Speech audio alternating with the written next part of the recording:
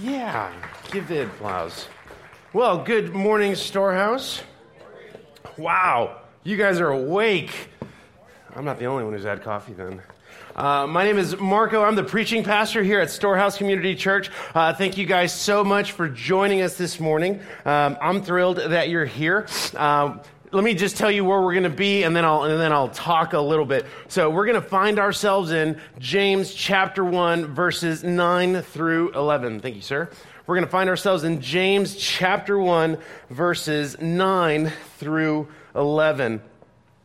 And 2 weeks ago, we started a new sermon series called Faith in Action as we walk through the book of James. And so let me tell you a little bit about James, kind of giving you a small recap of where we've been, what we've talked about as you get to that place in Scripture. So as far as James goes, one of the things that we looked at was that he is Jesus's little brother. We also saw that he was a leader in the Jerusalem church, right? Or in a church in Jerusalem. He had a lot of spiritual authority and influence in his time. And during his time as a pastor, as a teacher, and as a leader, he wrote what we see now as the epistle or the letter to James. And he's writing it to a bunch of churches that are scattered. Right? And what's so interesting about James's approach to these churches is that he's writing to a bunch of Christians. Oftentimes when we walk through books of the Bible, we're often asking who exactly the author is speaking to or who the author is writing to. And here we see that James is writing to predominantly Jewish Christians. And so he's writing to a bunch of people who know a lot of doctrine. And as we've walked through James, one of the things that was pretty obvious about James in terms of his introduction, when you compare him to guys like Paul or Peter, is that he's very, very brief in his introduction. When it comes to some of these other dudes, they introduce themselves. They're saying hi. They're saying, man, peace be with you. Grace be with you. They're saying a lot of introductory things in their greetings, and James isn't like that. And that's kind of what I like about James. He just jumps right into what he needs to tell the church and some of the things that they need to talk and walk through. And so when James opens up, he says, hey, my name is James. I serve Jesus. This is what we need to talk about, right? And last week was the first time that we began to significantly unpack some of James's words, where we looked at trials, at the fact that it's not a question of if, rather it's a question of when you will face trials. In addition to that, we looked at what it means to ask for wisdom and the encouragement that James gives. And if it's not an encouragement, it's an exhortation to the church. The exhortation that James gives to the church is that if you lack wisdom, be sure to ask God who gives generously. Ask God for wisdom who gives generously. And what was so peculiar about that section, last week we looked at verses 2 through 8, what was so peculiar about that section was the fact that when you break down the language, particularly in verses 7 and 8, I think, one of the things that he is talking about, he goes on to say, if you lack wisdom, go ahead and ask for it, but let him ask in faith with no doubting. That's one of the things that James encourages the churches. Let him ask in faith with no doubting. Now, one of the things that James is not saying, he is not saying that we as Christians are never not going to encounter doubt, that you and I will not have lapses in our faith. But what he is addressing, or the person that he is addressing, is the individual who is consistently contradicting how they act, how they speak, and what they say about who God is. That's the individual that he's speaking to. In fact, in my opinion, when we began looking at James, particularly that section, in my opinion, I think James is talking to the Christian or to the individual who thinks is a Christian, but tragically is not. That's who I think James is talking to.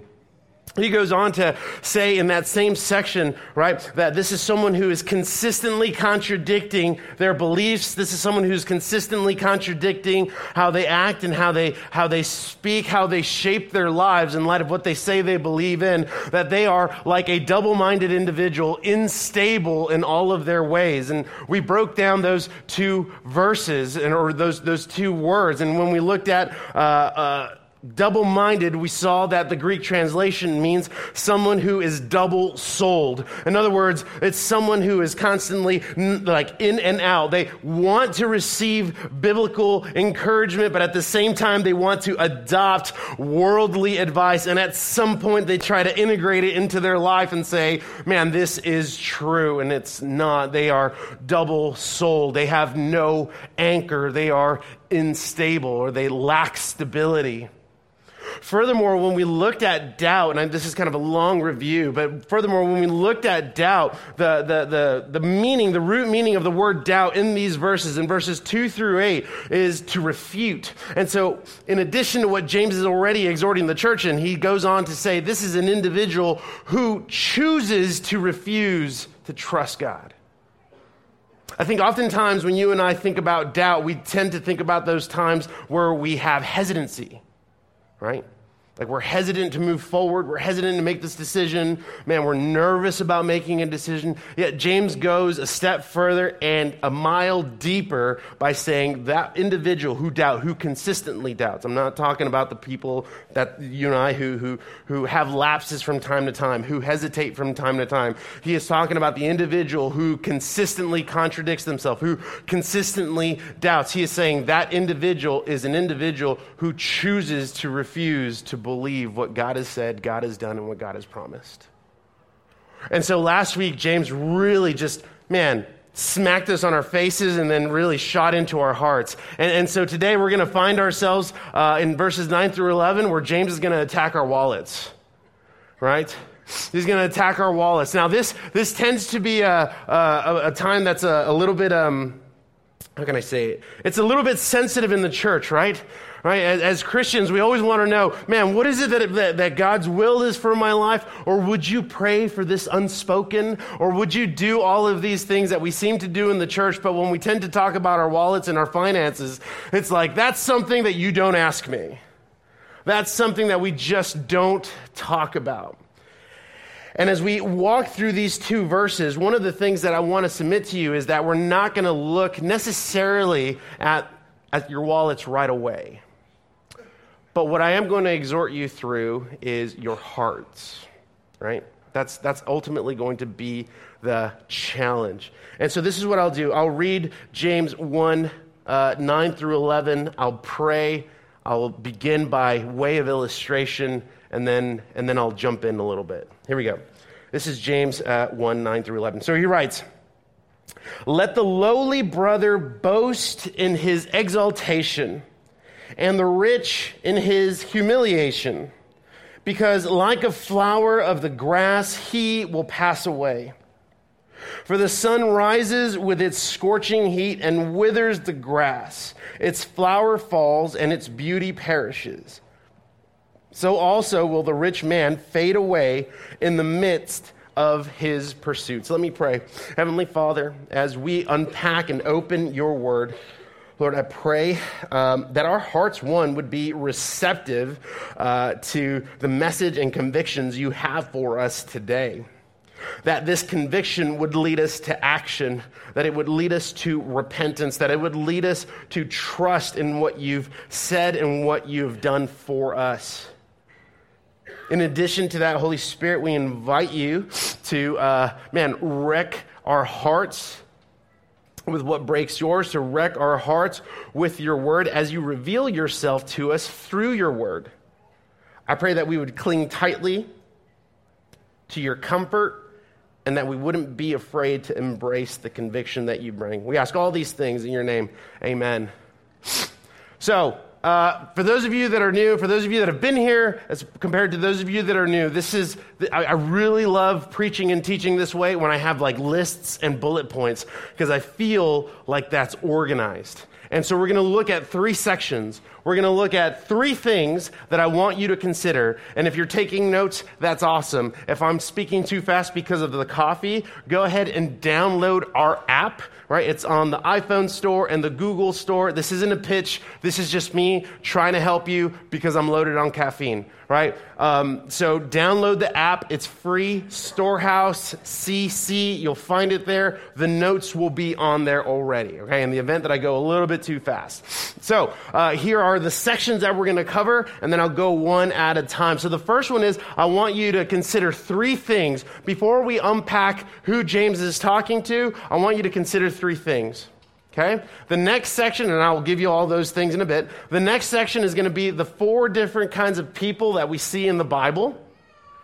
And then the last thing are 4 things that I want you to remember. So those are the 3 sections. I want you to consider some stuff. We're going to look at people, and it's going to hopefully evaluate. In light of what we talk about, we're going to be evaluated. Our hearts will be evaluated, I should say. And then finally, we're going to look at a couple of things to remember. Okay? So before I unpack James, we're going to look at just the whole of verses 9 through 11. So this is that first section. Here are 3 things that I want you to consider. The first thing that I want you to consider is what it means to boast. Right, James opens up with that in verse 9. He says, let the lowly brother boast in his exaltation. And in context, it would read as if he wrote, let the lowly brother boast in exaltation, and let the rich boast in his humiliation. Okay? So James talks about boasting. Boasting is kind of an awkward word, I think, in church culture and in Christian circles, right? Because you often wonder, when can I boast? How do you boast? What does it mean to boast? How do I boast properly? Am I out of line? I don't even know what boasting means. Help me on that. So I think we find ourselves in some really interesting facets of boasting, right? And what I would submit to you is that we're going to see 2 kinds of boasting, not just in terms of what the Bible says, but also in terms of what we live. And so when we look at 2 forms of boasting, we could see boasting in terms of self-centered boasting, right?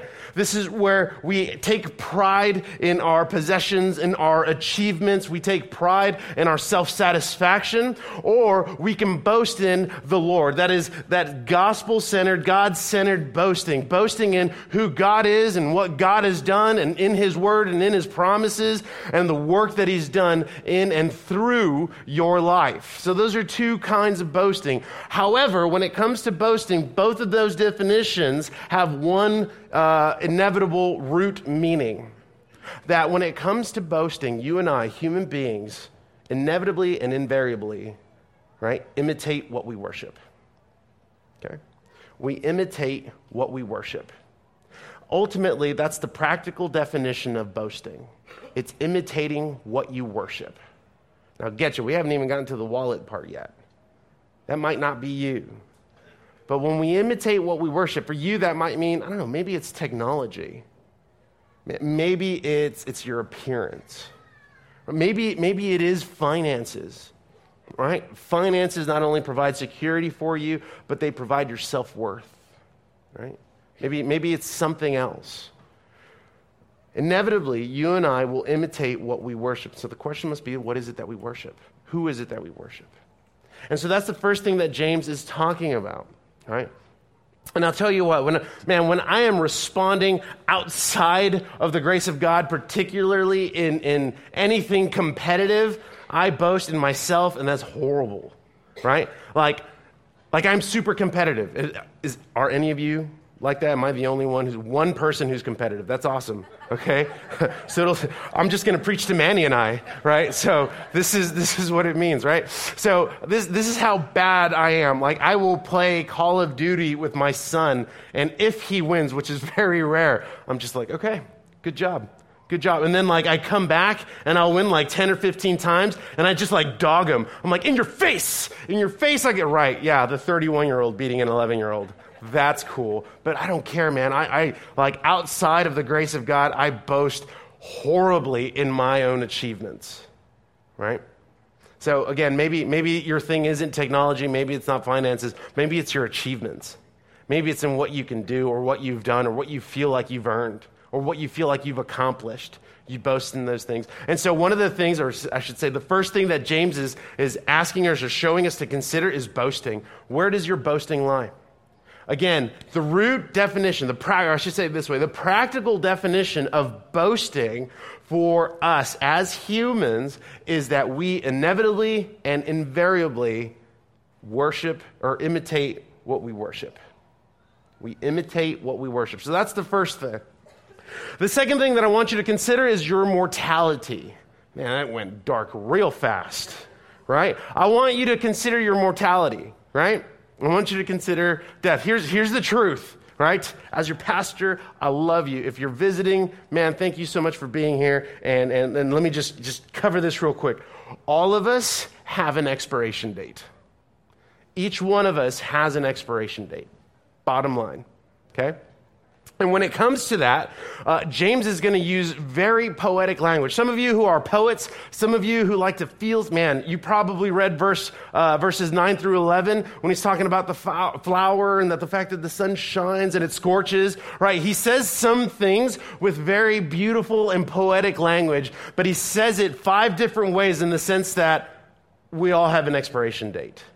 He says it 5 different ways so that he can talk to each of the hipsters, right? And essentially address the fact that each one of us, including you, has an expiration date. We have an expiration date. So why does he want you to consider your mortality? Well, the reason he wants you to consider your mortality is because if you belong to Jesus, you need to be reminded that our time here, that this world will not ultimately satisfy. This will not satisfy. Additionally, what he's illustrating in his language is the brevity of life. You guys feel me on that? He's illustrating the brevity of life. Like life is brief. And so this isn't necessarily an encouragement for YOLO, okay, right? You only live once. This isn't necessarily an encouragement of YOLO, but this is a reminder of, number one, life is brief, right? Number one, life is brief. Number two, this world in our time will not ultimately satisfy you. And number three, that if you and I say that we belong to Jesus, our job in this brief moment, in this brief time, is to provide a glimpse of the kingdom, to provide a glimpse of what is to come. That's our job. That's the goal. The goal isn't to accumulate so that you can boast in self-possession or self-achievement or self-satisfaction. The goal is to be a glimpse of the kingdom of God so that those who don't know Jesus can see inside and say, I want some of that. What do I need to do? You need to turn from your sin and repent and trust in the Lord, right? That's what he is getting at the fact that he talks about mortality, and he explains it 5 different eloquent ways. And finally, the third thing that he talks about is, that he uses socioeconomic statuses, right? So he talks about the lowly brother, he talks about the rich. He uses socioeconomic status to point us to godliness. It points us to godliness. And I'm going to give you like the main idea for our time today in just a bit, right? He uses socioeconomic status to point to godliness. And so the result of godliness, and that's something that we need to talk about. Again, godliness, like many other words in the church, get thrown around often. So we need to have definitions for them so that we're all clear. So that when we're looking at godliness, we are saying that we want to be conformed further into the image of Jesus. That we want to become more like Jesus.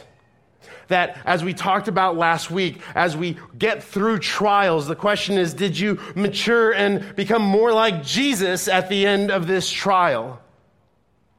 That's ultimately what we're looking at when we're talking about godliness.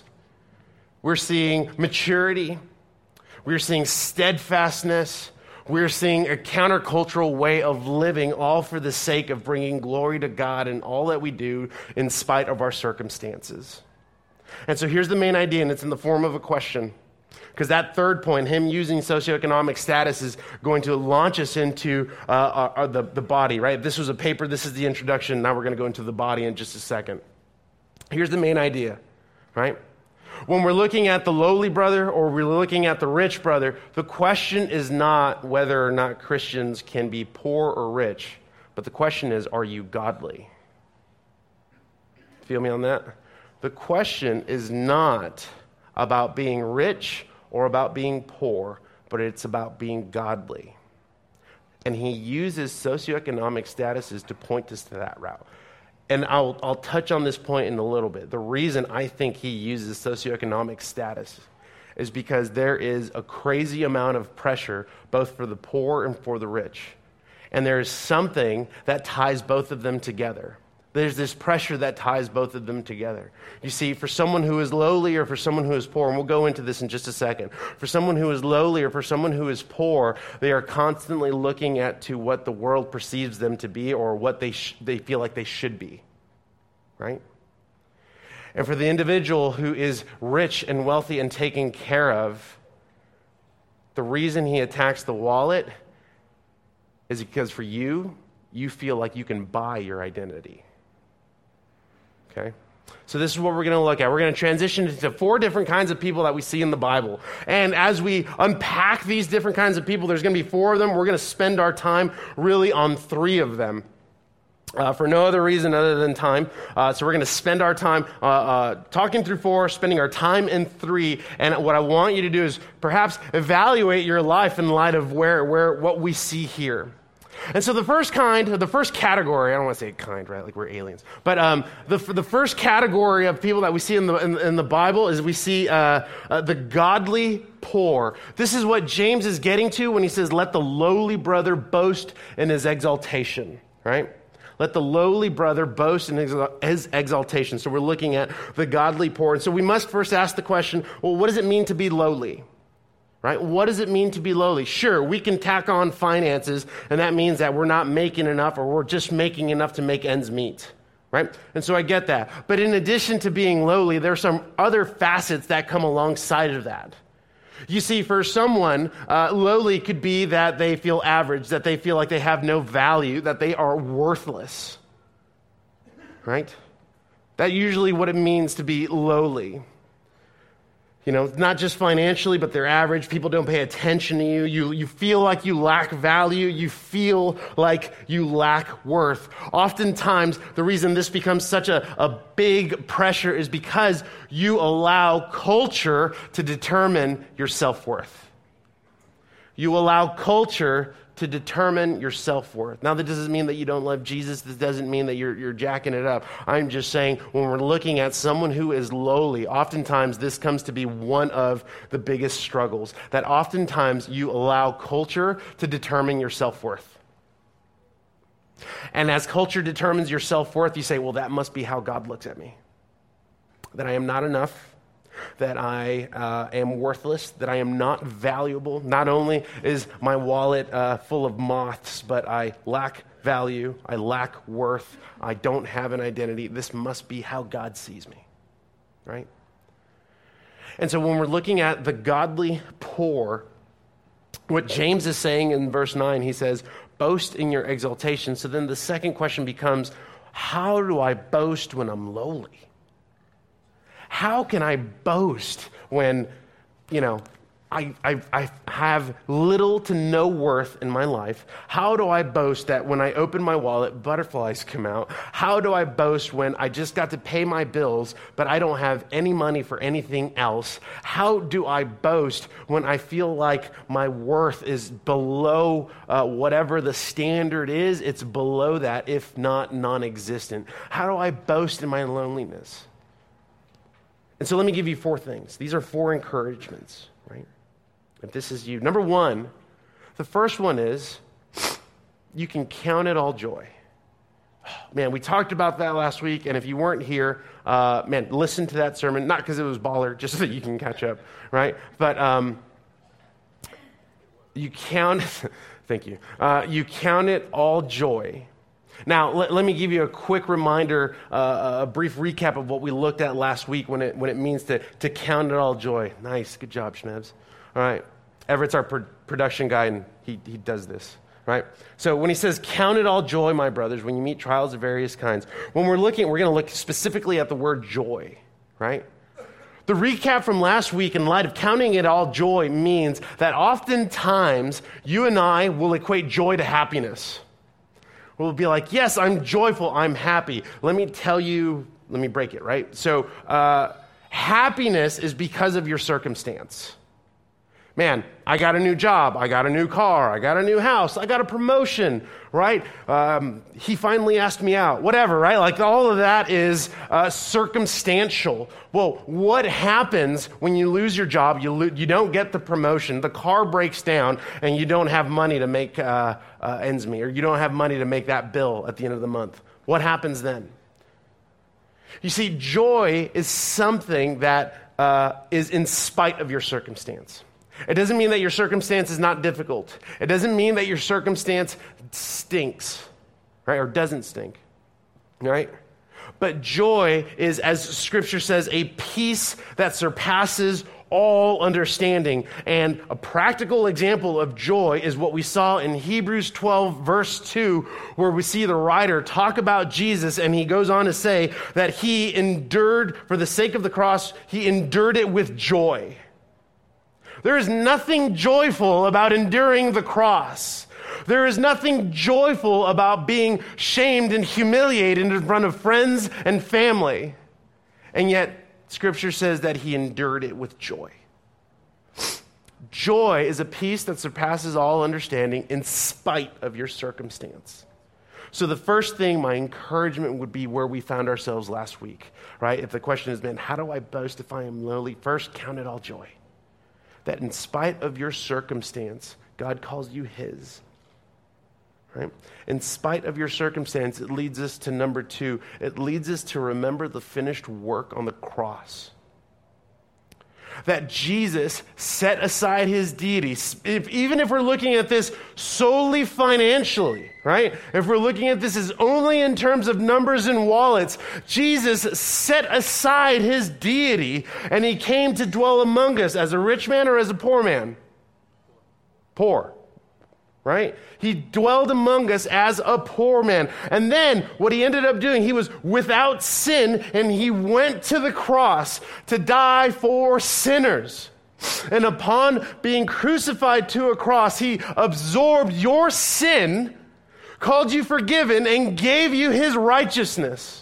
You didn't do anything. So when we're looking at how do I boast in being lowly, we can look to what Jesus has done for us and who Jesus is, that he did what you and I cannot do, and that is give us a new heart and a new mind and a new identity. And I know many of you, if not all of us, constantly want to embrace that new identity because if you're like me, you default very quickly to who you once were because you forget who God says you are.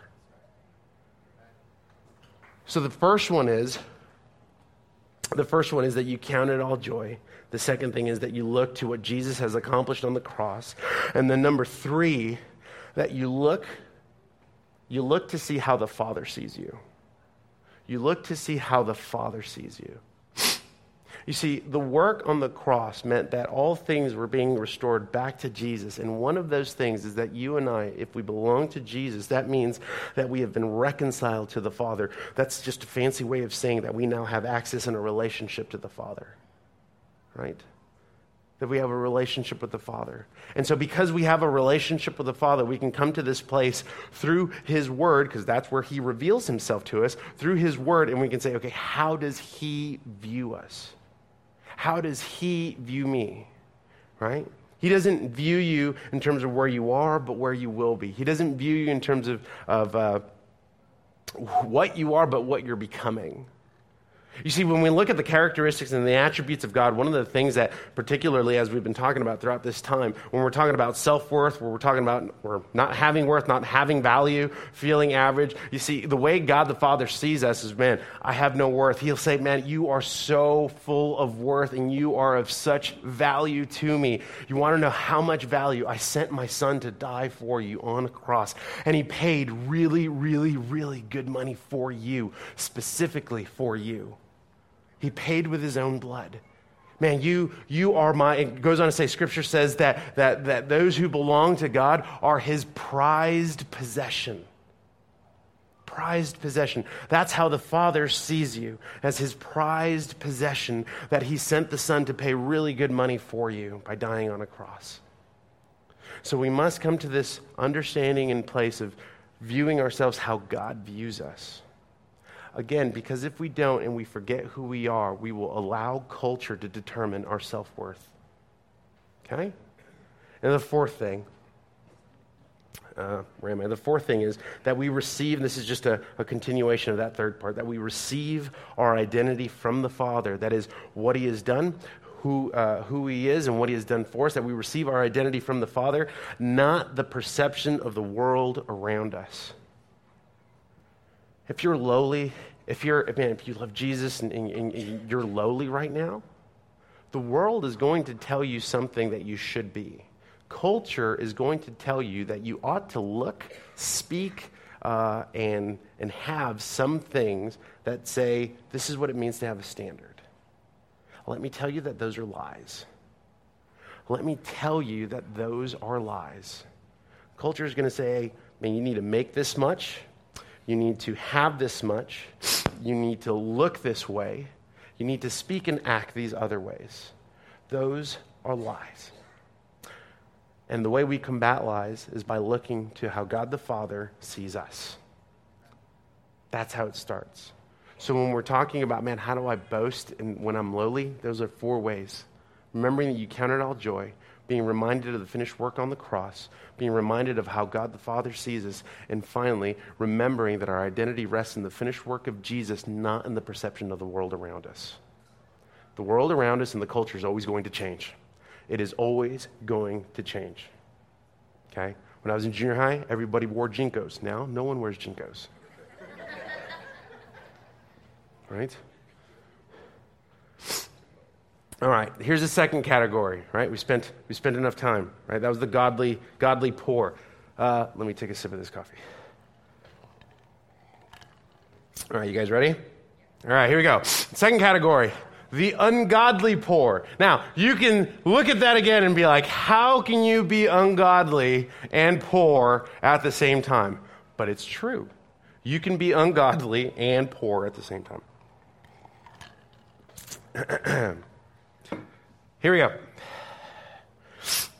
Proverbs recognize, in fact, we're going to look at mainly Proverbs, but some areas in Matthew. Not all of them will be on the screen. That's okay, that's my bad. Anyway, so not all of them will be on the screen. We're going to look at 3 ways that that you could be ungodly, that individuals could be the ungodly poor. And so oftentimes when we're looking at the ungodly poor, we're going to look at the first one, which is kind of a big one. It's laziness, right?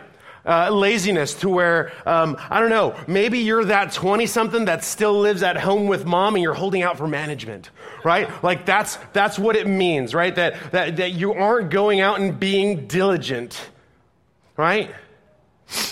That when asked, hey, did you go apply for jobs? Be like, man, the way the clouds were going, didn't think it was a good idea to go today, right? You are lazy, simple, not very eloquent, just you're lazy.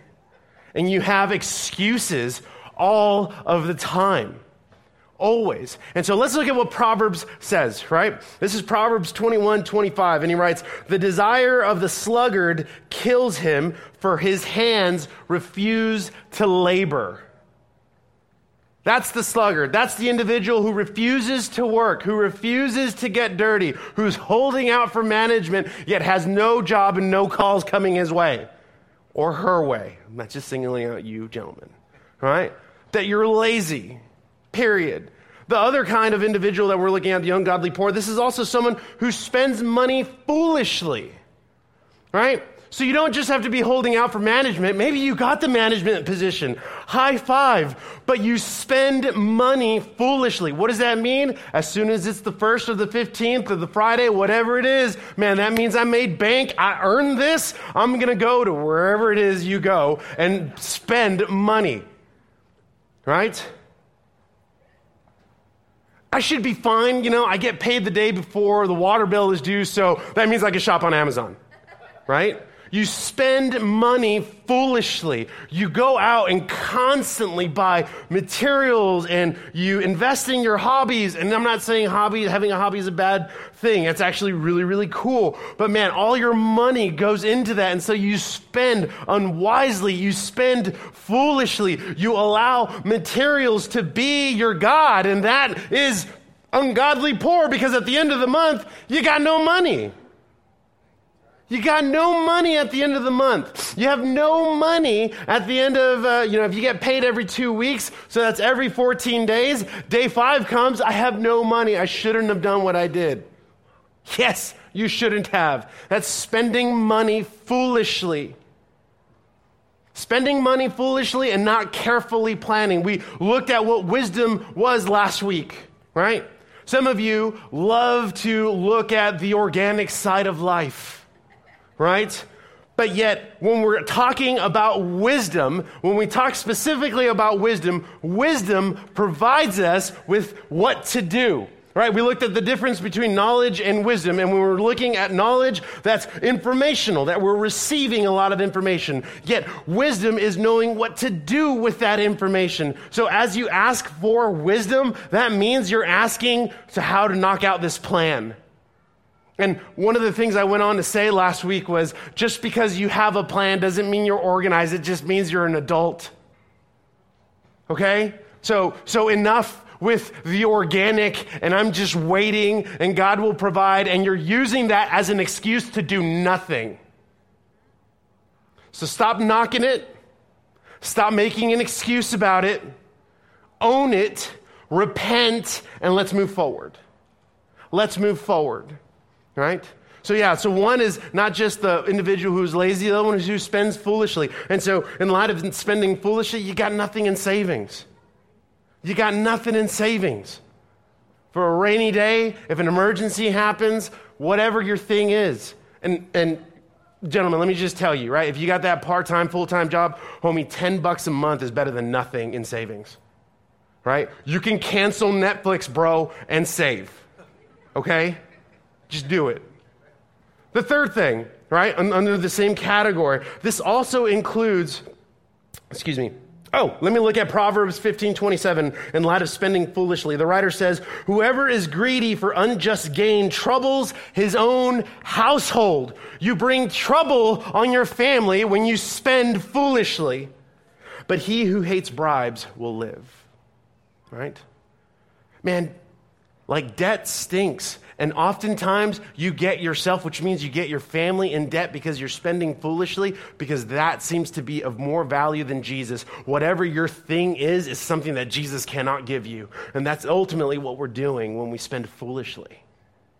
That's ultimately what we're saying. That this thing, this hobby, this investment is something that Jesus cannot give me. That's what we're saying. And the third one, as I was mentioning earlier, this also includes false humility. Looking at me. Here's what I mean by false humility. Oftentimes, people will, sometimes, I don't want to say all the time, but so sometimes people will leave certain jobs. They'll take pay cuts. Man, and sometimes that is honorable. That is admirable, right? And you're doing it for maybe out of conviction. You're doing that out of necessity. Cool, right? Oftentimes, some people will leave those kinds of riches and those kinds of wealth, and then they'll go out and say, look at what I've done. Look at what I've sacrificed. You see how poor I am? Look how godly I am. No, that's not the way it works. I'm sorry. So if you feel like, the Lord led you to maybe take a pay cut, or you refused that promotion, that's a conviction that God's giving you. That's awesome. You don't need to boast about that because that says nothing about Jesus. Let's go all the way back to the beginning where we're looking at 3 things to consider. The first thing is that we consider boasting. And if we're going to boast in anything, we're going to boast in the Lord and what he's done and what he's done for us, not in how awesome your pay cut was. So stop giving some false sense of humility. Okay? You ruin the witness for other Christians. Right? And then what you do when you do that is that you communicate a false theology of because I'm poor, I'm blessed. Because I'm poor, God loves me more. It's not how it works. And particularly what we're looking at in verses 9 through 11. Remember, it's not about being rich. It's not about being poor. It's whether or not you're godly. Okay? It's whether or not you're godly. The third person, this is where we're going to spend the last bit of our time, right, in this section. We're going to look at the godly rich, and number 4, the ungodly rich. Because there are, and I'm going to go back and forth on these, because there are some principles that kind of overlap in each one of them, right? That's number one. Number two, when you read verses 9 through 11, we're going to nerd out very briefly. Many scholars and commentators, in light of verses 9 through 11, debate on who James is talking to when he's talking about the rich man. Is he talking to a dude who is a Christian? Or is he talking to someone who is a non-Christian, who doesn't believe in Jesus, right? You can make that decision on your own. For our time here, we're going to look at both. We're going to look at the godly rich, and we're going to look at the ungodly rich, right? Because that's just what we do, okay? The godly rich. If the goal is godliness, this is the underlying theme of our time in this section. If the goal is godliness for the godly rich, then this is a reminder of what to boast in. This is a reminder of what to boast in. If you are someone who loves Jesus, and man, you're wealthy, and I get it. We need to define sometimes what it means to be rich. Because oftentimes, one of the things that you and I will tend to do, and I was doing this as I was studying this week, like when we think about rich, we think about the one percenters. Right? Like, well, that's obviously not me. So I'm poor. No, if you have Netflix and you shop on Amazon, you are not poor. Okay? You are not poor. If you were able to pay your water bill and you got here, you are not poor. Okay? And if you want further statistics on that, man, you can go to the U.S.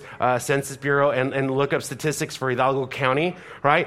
Even the middle class alone for Hidalgo County is between 28,000 and 69,000. That is considered even nice, comfortable, and rich, right? And despite Hidalgo County and the Valley being one of, if not the poorest area in the nation, people somehow make it work, right? Now, I am not saying that there is no poverty in our area. Don't knock that. Don't even say, well, no, I'm telling you, I am not saying that there isn't poverty. But what I am saying is that, man, if you find yourself in some of those income ranges, you're fine, okay? At least according to some statistics. Obviously, there's some case-by-case stuff. Anyway, with all that being said, it's a reminder of what to boast in. Right? It's a reminder of what to boast in when we're looking at the godly rich. So now that we have all agreed that all of us, if not, or maybe there's one of you, I have no idea, that you're not the 1%, we're still in the godly rich. That is, if you belong to Jesus. And so here would be my exhortation to you, and this is the reminder that James sets before you. You are either going to boast in humility or you will be humiliated. Okay? You're either going to pursue humility or there will be humiliation. Those are the two options. That's plan A and that's plan B. Okay? We'll look at humiliation in just a second. We're going to look at humility first. You see, when you boast in humility, you can't say, look how humble I am, because you just ruined it. You just ruined it. You can't say, I think I'm a humble. Probably not, okay? That's something others say of you, and that is something that has been gifted to you that others say. I'm like, yeah, people say I'm pretty humble. No, friend. No, okay? That's not how it works, okay? That you boast in humility. And so here's what I want you to know. It's not a bad thing to be wealthy. I'm not knocking that. It's not a bad thing to be wealthy. Remember, this is a reminder for you. It's not a bad thing to be wealthy, but pursuing godliness means that you live counterculturally in spite of your socioeconomic status. Earlier I said, that the lowly and the rich encounter ridiculous pressure from culture. The lowly will encounter pressure in the sense that they should be something that they're obviously not. They're not smart. They're not gifted. They have no worth. Culture will say that. For the individual who's godly and loves Jesus and is wealthy and is rich, that's us, right? What culture is going to say is, man, you should look this way. You should dress this way. And if you don't look this way, why not? If this is the standard of what culture and society say. So you're going to be tempted to want to associate with, clothing and appearance and technology and the restaurants that you go to and the things that you purchase and the hobbies that you have and the investments that you want to participate in. And none of those are inherently bad, but when we allow those to dictate, again, our self-worth, we have missed the purpose of being a reflection of the kingdom to those who don't know Jesus. And in addition to that, for you personally, you're not living counterculturally. In fact, you're living to the standards of materials in the world and not to the standards that is written in the Word of God. I'm not saying you got to be perfect, but I'm saying in light of the blessing that you have received, in light of the blessing that you've been granted financially, because you have it, it means that you have an opportunity to live counter-culturally as a way of reflecting the beauty and glory of Christ. I don't care about your investment or your accessories. I care about whether or not you're godly. That's the point here. That's the point that James is ultimately getting to. Your wealth is a gift, not an achievement. And so if you boast in how much money you spent to help this dude, and how much money you spent to help her, and how much money you spent to do whatever it is, this is how much I give to the... Let me tell you right now, I would much rather you not, if that means that's what you're going to do. I'm sure there's somewhere else here in the valley that preaches, yeah, tell us how much you gave to the church. I want to know what Jesus is doing, and I want to know how he's working in you, not how much you're giving because you think you're cool. You're unimpressive, actually, when you do that. Look at Ephesians 2, verses 8 through 9. Paul writes, "For by grace you have been saved through faith, and this is not your own doing. It is the gift of God, not a result of works, so that no one may boast." Not just your wealth, but your salvation. It's not something that you earned. It's not something that you can boast about. The only thing that you're going to boast about is what Jesus has done for you. That's the only thing you got. And because that's the only thing you and I have, we are called to live counterculturally for the purpose of being a glimpse of the kingdom of God to those who don't know Jesus. That's the point. And so the reminder here is to pursue humility. Pursue humility, not your possessions, because I don't care about them, not your achievements, not your self-satisfaction. To pursue humility so that it would lead you to boast in the Lord. That's what we are to boast in. The fourth category, the last one, is the ungodly rich. So this is for the individual. You might be here today, man, and if you are, welcome, love you, thank you for being here, and you may not know Jesus. Let me encourage you out of love. Ultimately, this is what James is saying when he's referring to the ungodly rich. He is referring, better yet, let me just say it this way. He is saying that you're placing all your bets on the wrong things. You're placing all your bets on the wrong things. The reason your wealth, I'll just go straight for it. The reason your wealth is a treasure is because it's an identity you can purchase. That's why you hold fast to your finances. Because it's an identity. What others perceive about you, what others say you should be, how you should be, it's all that you can purchase. And so what you end up doing is that you end up going out and you end up spending all that money so that you can satisfy people you don't even like. You're placing all of your bets on the wrong thing. So anything outside of Jesus is subject to loss and crisis. For identity can only be embraced as a gift from God. Everyone wants to be redeemed. Everyone, like an athlete, wants that second shot, that second opportunity, that second chance. And Scripture says that Jesus offers that second chance freely on the condition of repentance. That you repent from your sin and you trust in Him. That's the condition. That's it. That you repent of your sin and you trust in Him. Anything outside of that will be subject to loss and crisis. And with whatever money it is that you're making right now, at some point it's going to run out, and so will that identity. And then at some point, let's look at Proverbs, and I'll tell you what happens at some point. Proverbs 11:4 writes, the writer says, "Riches do not profit in the day of wrath, but righteousness delivers from death." At some point you will be humiliated, and you will live eternally separated apart from the living God.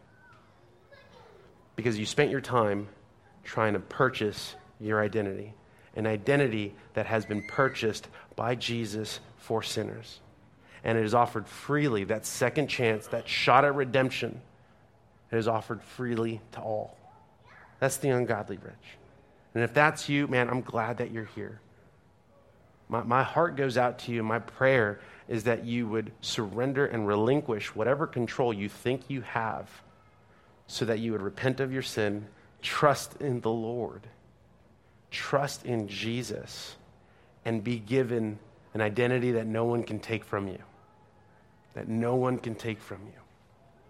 And so that leads us to 4 things to remember, okay?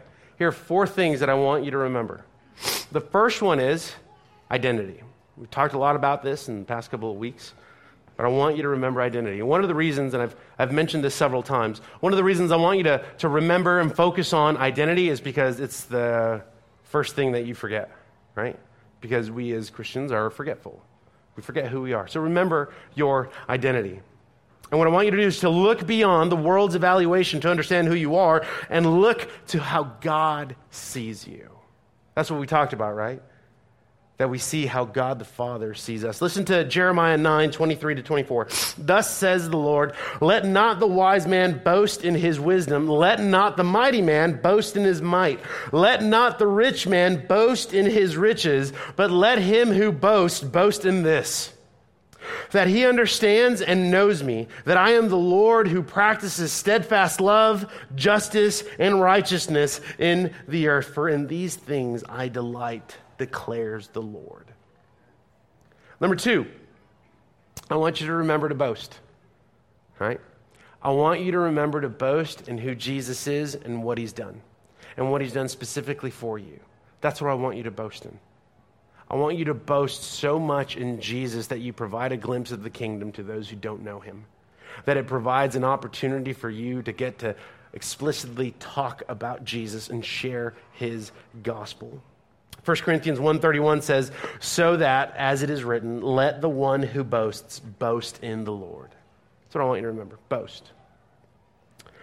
The third thing is to rejoice, that you can find joy in spite of your circumstances. You can find joy in spite of your circumstance because if you belong to Jesus, you have been given an inheritance. You have been given an inheritance.